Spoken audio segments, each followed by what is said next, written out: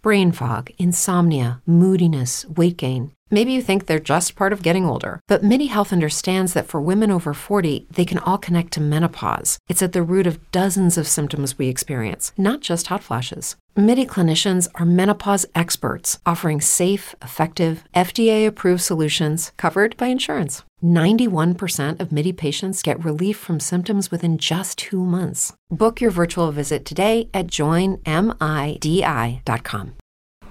Hello, and welcome to Gunfighter Life, the podcast where we talk about gunfighting the right way, with God at the center, and Judeo-Christian values. So saddle up for a new episode of Gunfighter Life. Today, we're going to be talking about carrying in the backcountry, in the woods, in the wild, lions and pigs and bears. Oh my.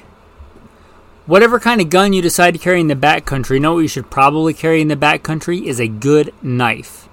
Guess what we're giving away this month as a Patreon raffle thanks to one of the current patrons. He's offering up one of his Ka-Bar knives. It's a Ka-Bar folding hunter. You can see pictures of it on the Patreon page. You don't have to be a patron to see the pictures. We're going to do a raffle, giving that knife away to one patron at the end of November. If you've thought about becoming a patron, then now might be a good month to do it. If you want to support this podcast and appreciate a good, honest opinion on guns and things like that, I don't have any big corporate sponsors on the show. In the past, when I was big into competition shooting and things, and I didn't really think about it, I had sponsors. But I don't think that's an honest way to do business, because I wouldn't be giving you an honest opinion. I'd be influenced on who my sponsors were. If I was sponsored by Springfield, I probably wouldn't be able to tell you that I think Springfield sucks for most of their products. And I say that because I've had real-world first-hand experience with them, and I find their handguns subpar.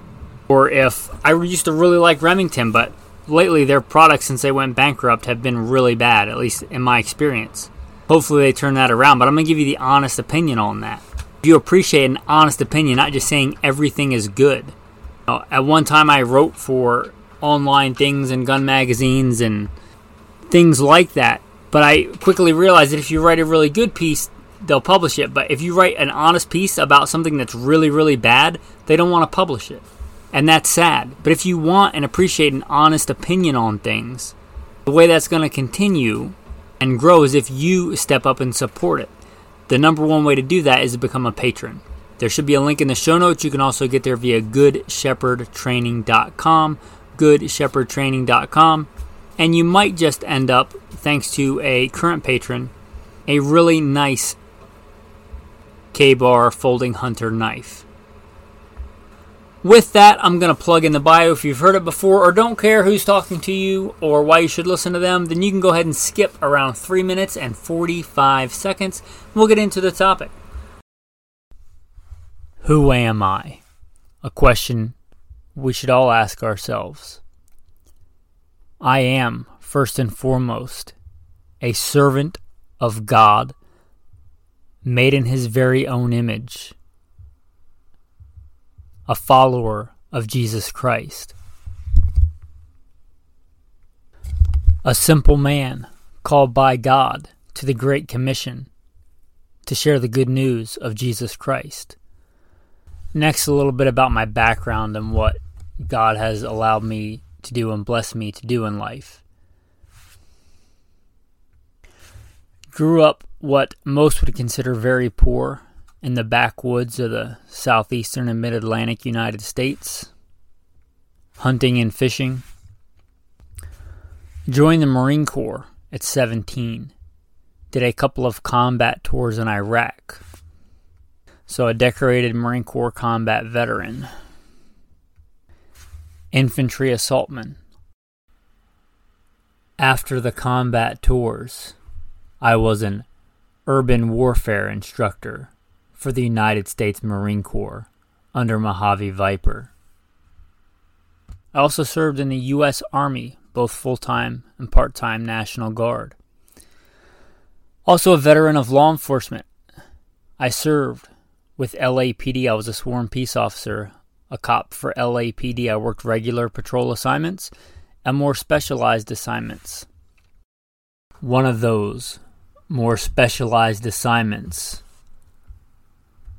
was warrant service, fugitive recovery.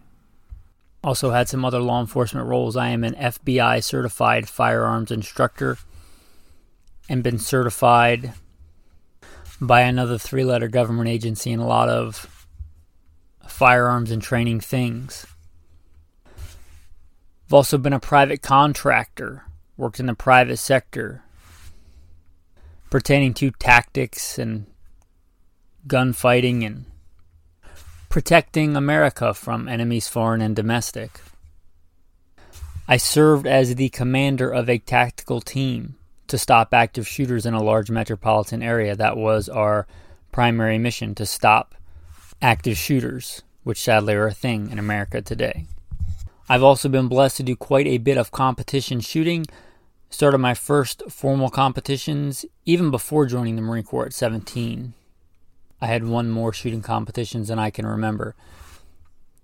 I have competed in all manner of disciplines in shooting. I've been blessed to be a state rifle and pistol champion, West Coast regional champion. Like I said, been blessed to win more shooting competitions than I can remember. Mentioned hunting. I've hunted to put meat on the table starting when I was a child. I've also been a professional big game hunter and guide, hunting and slaying all manner of beast. And I don't apologize for that. Humbled to be the host of 3 podcasts: Simple Man Sermons, Alpha Male Podcast, and Gunfighter Life. Obviously, as things not mentioned, I've been blessed to do many other things. But, again, first and foremost, I'm a servant of God, a believer and follower of the Bible, the Word, Jesus Christ. And I don't apologize for that. With that, let's transition into today's topic. So what should one carry in the backcountry as far as firearms go? All kinds of other things you should probably carry. But this is gunfighter life after all. I guess that depends on where your backcountry is. This was a Patreon request because I just got back with the wife from a very blessed trip to Yellowstone. If you've never been there, I'd encourage you to try and get out that way. It is beautiful. Now, I lived and was stationed in Idaho for years and years. I've lived here several times all over the state. One of the few places in the country where there are grizzly bears. There's not only grizzly bears, there's black bears, there's mountain lions, there's moose, there's elk, there's buffalo, there's all kinds of awesome fauna in this part of the country. That being said, grizzly bears are pretty much unique, and coastal brown bears, which are the same species but a different subspecies, we won't get into that taxonomy. They're just really big bears, let's put it that way. So they're a whole different animal, literally. If you are familiar with the story of Ishi, Ishi was the last wild Indian to stumble into a town in California. Ishi Wilderness is named after him. And go back and read this story for yourself because it's fascinating. But I'm going to paraphrase what he said. There's 2 kinds of bears. The bears you can mess with, and I don't think he said mess with, but the bears you can hunt and be around, and there's bears you don't ever want to mess with, and those are the grizzly bears. They are their own thing. If you are in legit backwoods grizzly bear country or coastal brown bear country, as in Alaska, then yeah, a 44 Magnum and right around there is going to make a lot of sense. A 44 Magnum is an awesome round.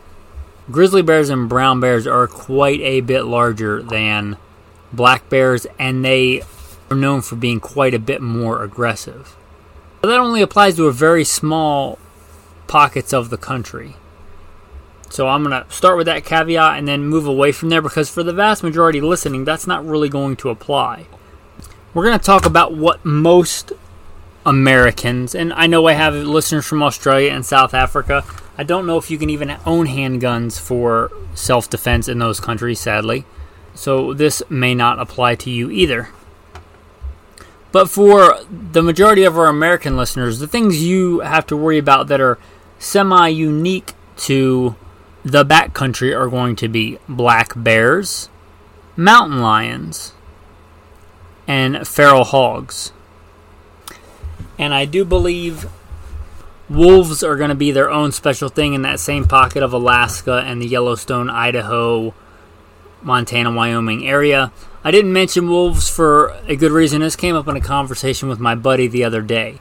You know how many adult humans wolves have ever been known to kill in the history of the United States? 0. They have been known to kill kids, like young children. But as far as adult humans, I'm not aware of any case of wolves killing an adult human. So again, we're talking about black bear, feral or wild hogs, and mountain lions. I think for most Americans, that's the things unique to the backcountry that you should be concerned about. I'm going to talk about a couple really good crossover calibers, or calibers that will be good for that. We already mentioned the .44 Magnum. It is an awesome caliber. It is a great hunting round. If you're going out hunting with a handgun, to me it's that sweet spot where you get a good, powerful handgun without being ridiculously comically big. If you're going to hunt with like a 500 Smith & Wesson because you just want to, that's cool, but they're basically a crew serve handgun. They're so big you may as well be carrying a rifle. Let's be honest, you're doing it because it's cool and because you want to. Those handguns, in my opinion, are too big to be practical. The .44 Magnum, and less common but still in that same frame size, is the .454 Casull. That's about as big as I think is actually practical. If you get away from that, you get into the X-frames and these gargantuan handguns. Like I said, they're handguns kind of in name only. The .44 Mag is a great hunting round. It is legit for going out and hunting those creatures, deer and elk and the creatures we mentioned that are somewhat more dangerous and predatory. If you can hunt with them, you can certainly use that round for defense. Be wise with your ammo selection, the same, and we'll get into this later, but be judicious in your selection of ammo, but the .44 Mag all day long is a great caliber. Likewise, the .357. We have to remember that the .44 Mag, when Elmer Keefe and some others were developing that, up before that, the .357 Magnum was the most powerful handgun round, and people hunted all over the U.S. with it. The .357, with being even more judicious with ammo selection and bullet type, is a phenomenal killing round. It is great for hunting deer, and yes, elk, and black bear, and wild hogs, and mountain lion. It will certainly kill all those for hunting. It's good for hunting. It is certainly good for defense, and it has the reputation and I believe the stats for perhaps the best one-shot stopping power for a handgun. Don't believe .44 Mag was counted in that because it's very uncommon for somebody to carry that for defense because it's such a big handgun. But .357 Magnum is known for being a good stopping round. Hence, it would make a very good handgun round. In fact, I think that the .357 perhaps is the most flexible and well-rounded round. Period. Stop. End of sentence. Full stop. .357 may be the most flexible round. Period. You can load it down with solid lead rounds to what I would consider powder puff loads and a .38 Special, which if you don't know, most guns that will fire a .357 will fire a .38 Special. Revolvers, lever action rifles, single shot rifles. Load those down to powder puff loads and take grouse with it, take rabbit with it. You can load them up hot with hard cast semi-wad cutters, 180 grain.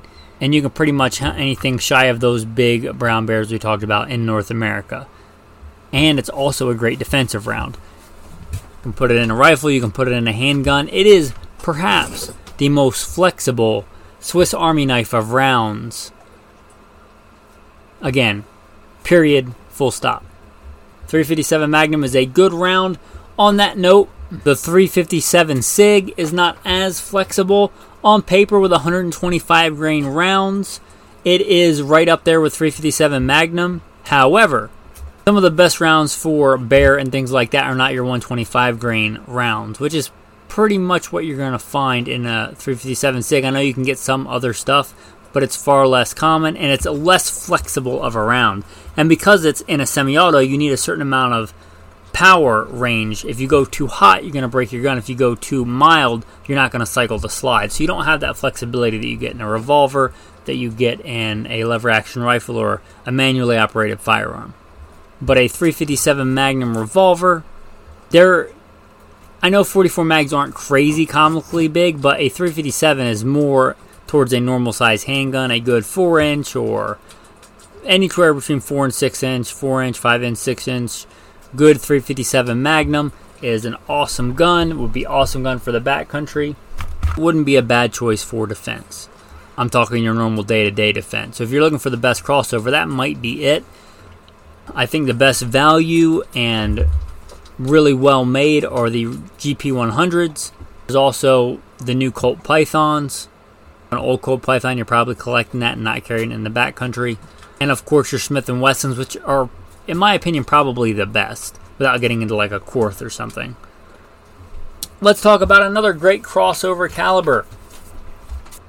How do you make the 9mm better? Well, you could add another millimeter to it and you'd get the 10mm. The 10mm is an awesome round. It is a great crossover round, and people do hunt with it fairly successfully. It is a fantastic round. And I would say,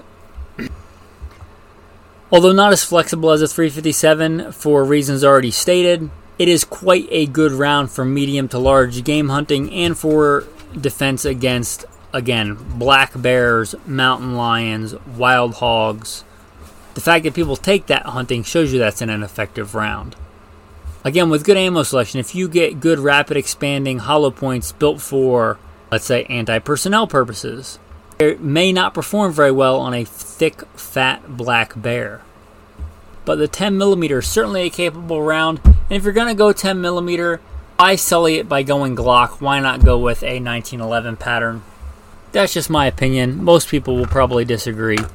But if you're going to go 10mm, in my opinion, go Delta Elite or something like it, or go home. But if you want like a 10mm Glock, more power to you. It'll certainly do the job. If you can do the job. As far as ballistics go, it's capable on those kind of game. An honorable mention, the 41 Magnum is awesome. Anything the 10mm will do in a semi-auto.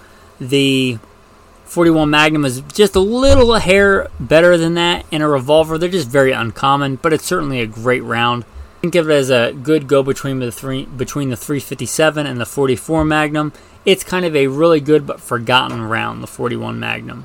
I haven't done a Better Know a cartridge on that one. I probably should, but if you see one and you reload and you want to grab it, they're a great gun. Every once in a while, like Smith & Wesson and other companies will do a run of those because they do have kind of a small but dedicated following. It's a good round, the 41 Magnum. Brain fog, insomnia, moodiness, weight gain. Maybe you think they're just part of getting older, but MIDI Health understands that for women over 40, they can all connect to menopause. It's at the root of dozens of symptoms we experience, not just hot flashes. MIDI clinicians are menopause experts, offering safe, effective, FDA-approved solutions covered by insurance. 91% of MIDI patients get relief from symptoms within just 2 months. Book your virtual visit today at joinmidi.com. Now let's talk about ammo selection. I think as important or more important than caliber. Even if you have a 44 mag, if you get some rapid expanding, made for personal defense, light for caliber, hollow points, it might be a worse choice than, let's say, a hard cast lead buffalo bore load for 9mm. I know that sounds crazy, but look at it with some empirical data and see if that's not true. Ammo selection is super important. Does your everyday carry load, which is designed for humans, give enough penetration for what you want for your likely target? That is important. And again, a lot of these loads are designed with CCW in mind, and that's fine. But are they legit?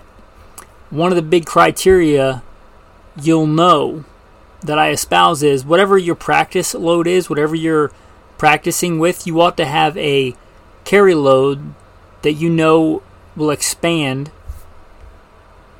with a high propensity out of your gun, your barrel length, because just because it works good for your local PD who's shooting a full-size handgun is kind of irrelevant to you if you're shooting a subcompact gun. I hear that advice all the time, that carry whatever your local PD carries. Well, that could be horrible advice for a couple of reasons, one of which being if you have a substantially shorter barrel, there's no guarantee that round is going to expand out of your gun. It's designed to expand out of duty size, what I would call full-size fighting handguns that cops usually carry. If you're not carrying that same gun, there's no guarantee that it's going to expand out of yours. But having a load that shoots the same point of aim, point of impact. So if you haven't even done this for your concealed carry, you need to get on that.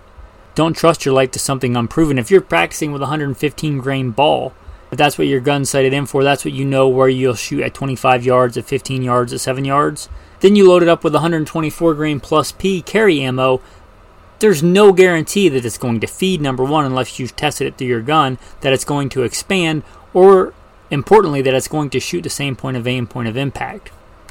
So once you have all that established, if you're going to carry a different ammo, likewise, you should make sure that it's going to shoot same point of aim, point of impact. It's going to be reliable when fired by you out of your gun. And again, look for desirable ballistics for what you want it to do. And the backcountry may be different. One thing we've kind of forgotten about in modern ballistic hype, and there's great advantages and advancements that have happened in handgun technology in the past decade, and especially 2 decades, bonded bullets, short-barreled loads, all manner of things. But sometimes lower tech is better. A semi-jacketed soft point may be what you want for this. A hollow point may expand too much. A semi-jacketed soft point without a hollow point may expand just right if you're being attacked by a bear. It's a go-to, let's say a classic example is a 158 grain semi-jacketed soft point for game hunting with a 357 Magnum. And let's not forget about the classic hard cast semi-wad cutter. Hard cast means it's got some kind of antimony or some other element in there besides lead to make it a little bit harder. Tin, antimony, whatever.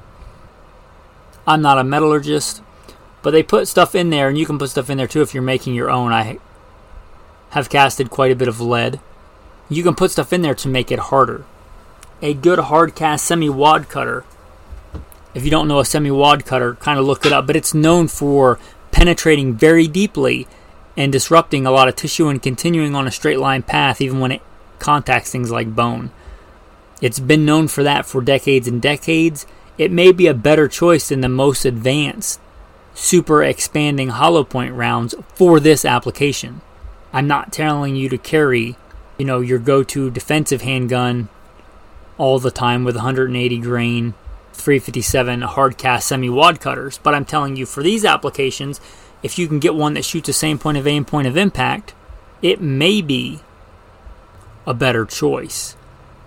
Hard cast semi-wad cutters are kind of a legend in this for a reason. They're low tech, they penetrate really well, they have taken who knows how many medium to large game animals. They're good for this. You'll see Buffalo Boar, and I get no kickbacks, I get no sponsors from this, but you see Buffalo Boar a lot of times will load hard cast semi-wad cutters. If you're in the semi-auto world, you may also want to go towards a truncated cone, and I do this anyway with my practice loads because they're more akin to my carry loads, but you may want to go heavy for caliber. I generally go to 147 grain in my 9mm. For carry loads, for my accuracy practice loads, if I'm practicing a quick draw at 3 yards, the difference is kind of academic, and I might shoot some cheaper 115 grain, but if I'm actually doing practice point of aim, point of impact, I like 147 grain with a similar bullet profile and everything else to shoot the same point of aim, point of impact as my carry load. I vacillate between kind of two of these pairings. The Speer-Lallman 147, I should say three. The Speer-Lallman 147, the Blazer, which I believe is a subsidiary of Speer 147s, and the Winchester 147 grain Train and Defend. And a lot of times my carry load that's in my gun on my hip right now is a 147 grain Ranger T. While truncated cone rounds in a semi-automatic are the most similar to that bullet profile of a semi-wad cutter, much more so than your standard 124 grain NATO ball. Those do feed really nicely. If you have a finicky gun, that may be the place to go. But I don't think they're as good if you are going to use a deep penetrating, non-expanding round. I think they're inferior to heavy for caliber 147 grain truncated cone round. They have a lot of those similar things that the old hard-cast semi-wad cutters in days of yore had. So you might want to consider all this when choosing a load for the backcountry. And it doesn't matter if you have the super cool 10mm Glock Model 99 XL. That's a double-stack 10mm. I know that's not the actual model. If you put fast expanding, light for caliber, rapid expansion hollow points in there, and you're shooting a fairly decent sized bear or hog, that's probably a worse choice than a 9mm with very judicious choosing of ammo. Some loads out of a 10mm are fantastic for this, but again, that is probably more important to me than the caliber. So that the importance of ammo selection should not be understated. Now let's talk about the other option. What a lot of people carry in dangerous bear country and things like that. A 12 gauge with slugs. A good 12 gauge with slugs, a Mossberg 500, a Maverick 88. They're not expensive. A pump is the least I would go because it's the most affordable that gives you a reasonable rate of fire. Single shots are obviously just as powerful for one shot, but you got to reload them. You only get one shot. So, I mean, a good pump shotgun is far cheaper than most of the handguns we've talked about thus far. Just carrying a pump shotgun, a 12 gauge, a 20 gauge, with good slug selection, a good deep penetrating slug, is far more powerful than the handguns we've talked about so far. Now, do you want to hear what I carry? What does the alpha male host of this Gunfighter Life podcast carry? Someone who has been blessed and gotten through being a professional gunfighter for the majority of his adult life. Some of the nastiest streets overseas and war zones, and some of the nastiest streets in the country, LAPD. Being a professional hunter, most of my adult life I've taken wolf, I've taken more bear than most. I've been a professional big game hunter and guide and carried in that capacity. What do I carry in the backcountry? Well, I should pause to build suspense, right? That's what a good orator would do. Dun dun dun. What do I carry? I carry the same thing I carry every day. I carry the handgun that I'm most comfortable with. And here's why. How many people do you think get killed by bear every year in the U.S.? I couldn't get hard stats because it really depends. But do your own research, but it's like single digits. Same thing with mountain lions, even less. And like I said in the beginning, wolf, I'm not aware of any adult human ever being killed in the United States by wolves. You know what does happen in national parks and state parks every year? People get murdered. That's right. I think your number one threat in a national park, in a state park, in a wilderness area is still people behaving badly. People are still your number one threat.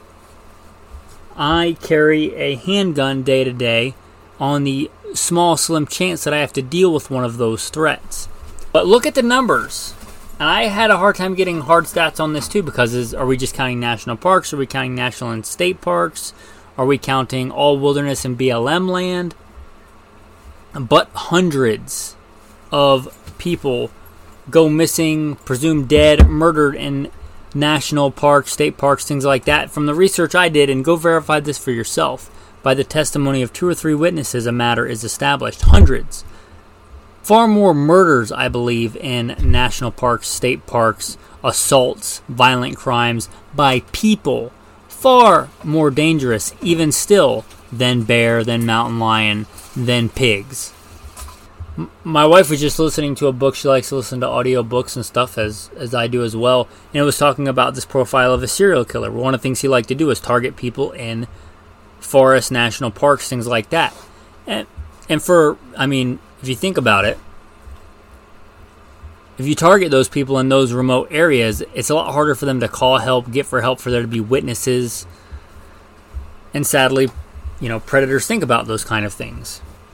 So the predators I'm most worried about, whether it's in the backcountry of Idaho or southeast LA where I used to work, is people behaving badly. And I think the numbers will bear that out.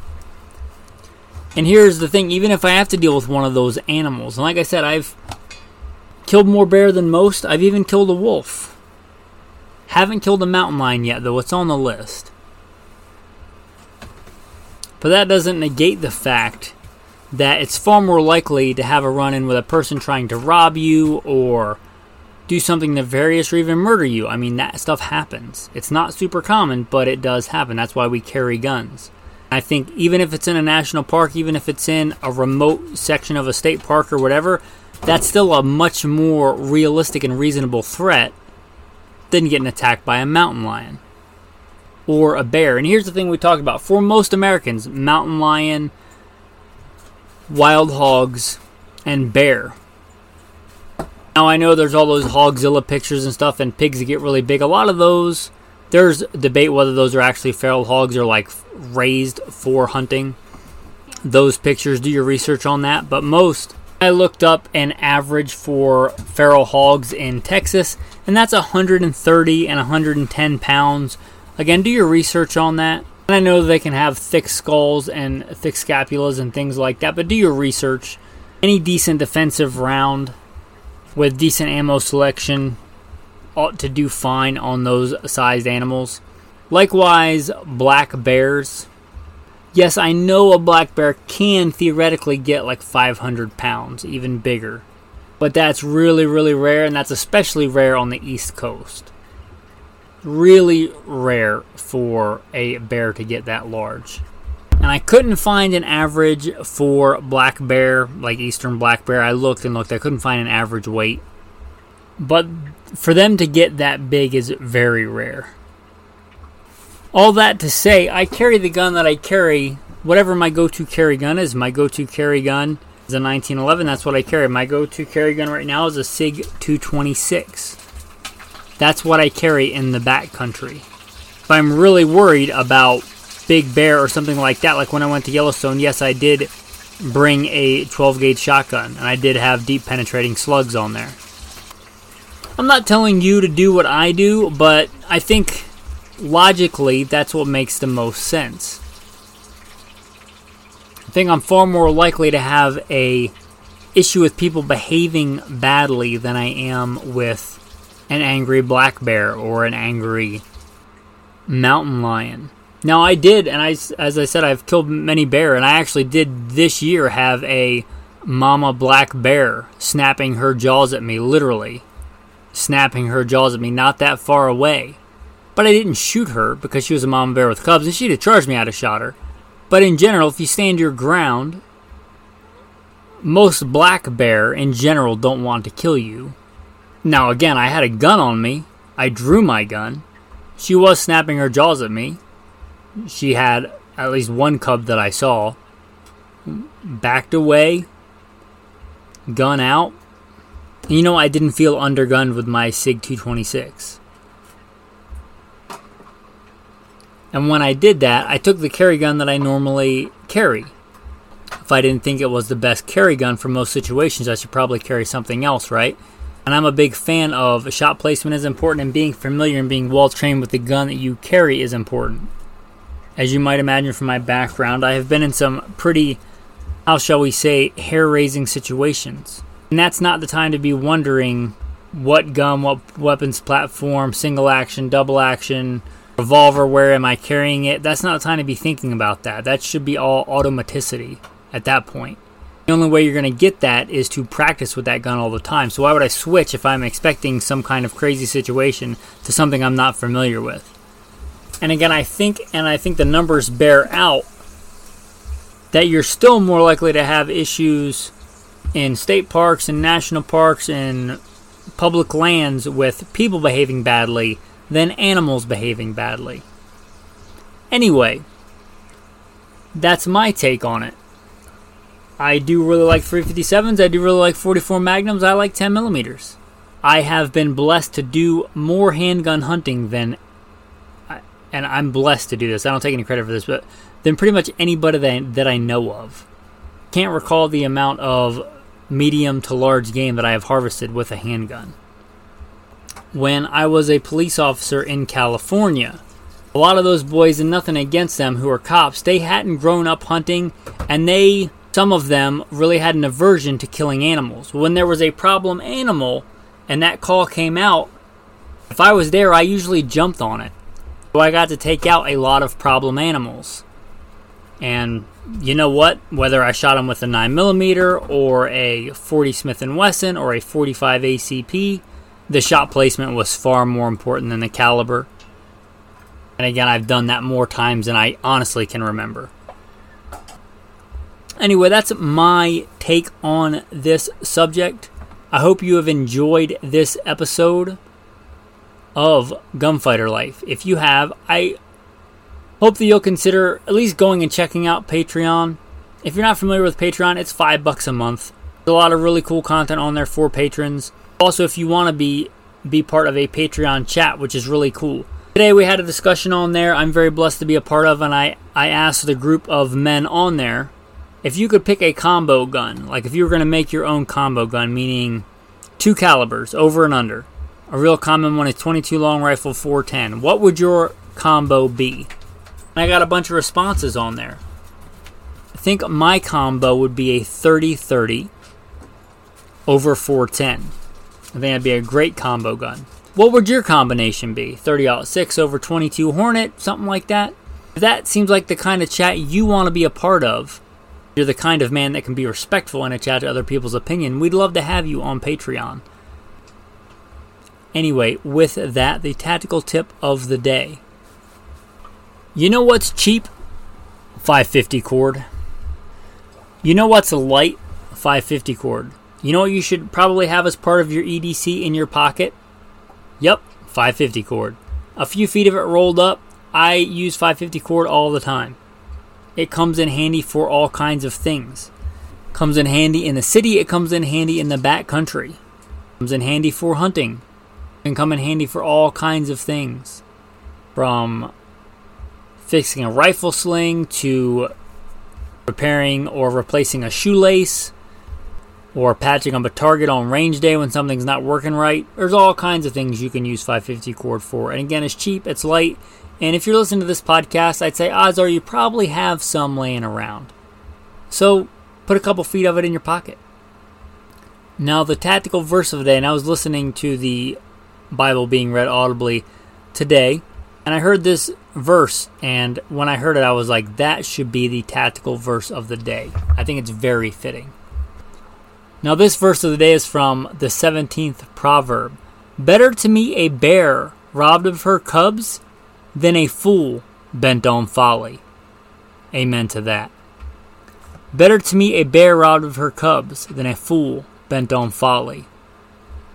With that, men, thanks for listening, and whatever we carry, blessed be the Lord my rock, who trains my hands for war and fingers for battle. Psalm 144. Say goodbye to your credit card rewards. Greedy corporate mega stores, led by Walmart and Target, are pushing for a law in Congress to take away your hard-earned cash back and travel points to line their pockets. The Durbin-Marshall credit card bill would enact harmful credit card routing mandates that would end credit card rewards as we know it. If you love your credit card rewards, tell your lawmakers, hands off my rewards. Tell them to oppose the Durbin-Marshall credit card bill. Every day, we rise, challenging ourselves to work for what we believe in. At U.S. Border Patrol, protecting our borders is more than a job. It's a calling. Agents answer the call, working together to keep our country and communities safe. If you're ready for a new mission, join U.S. Border Patrol and go beyond.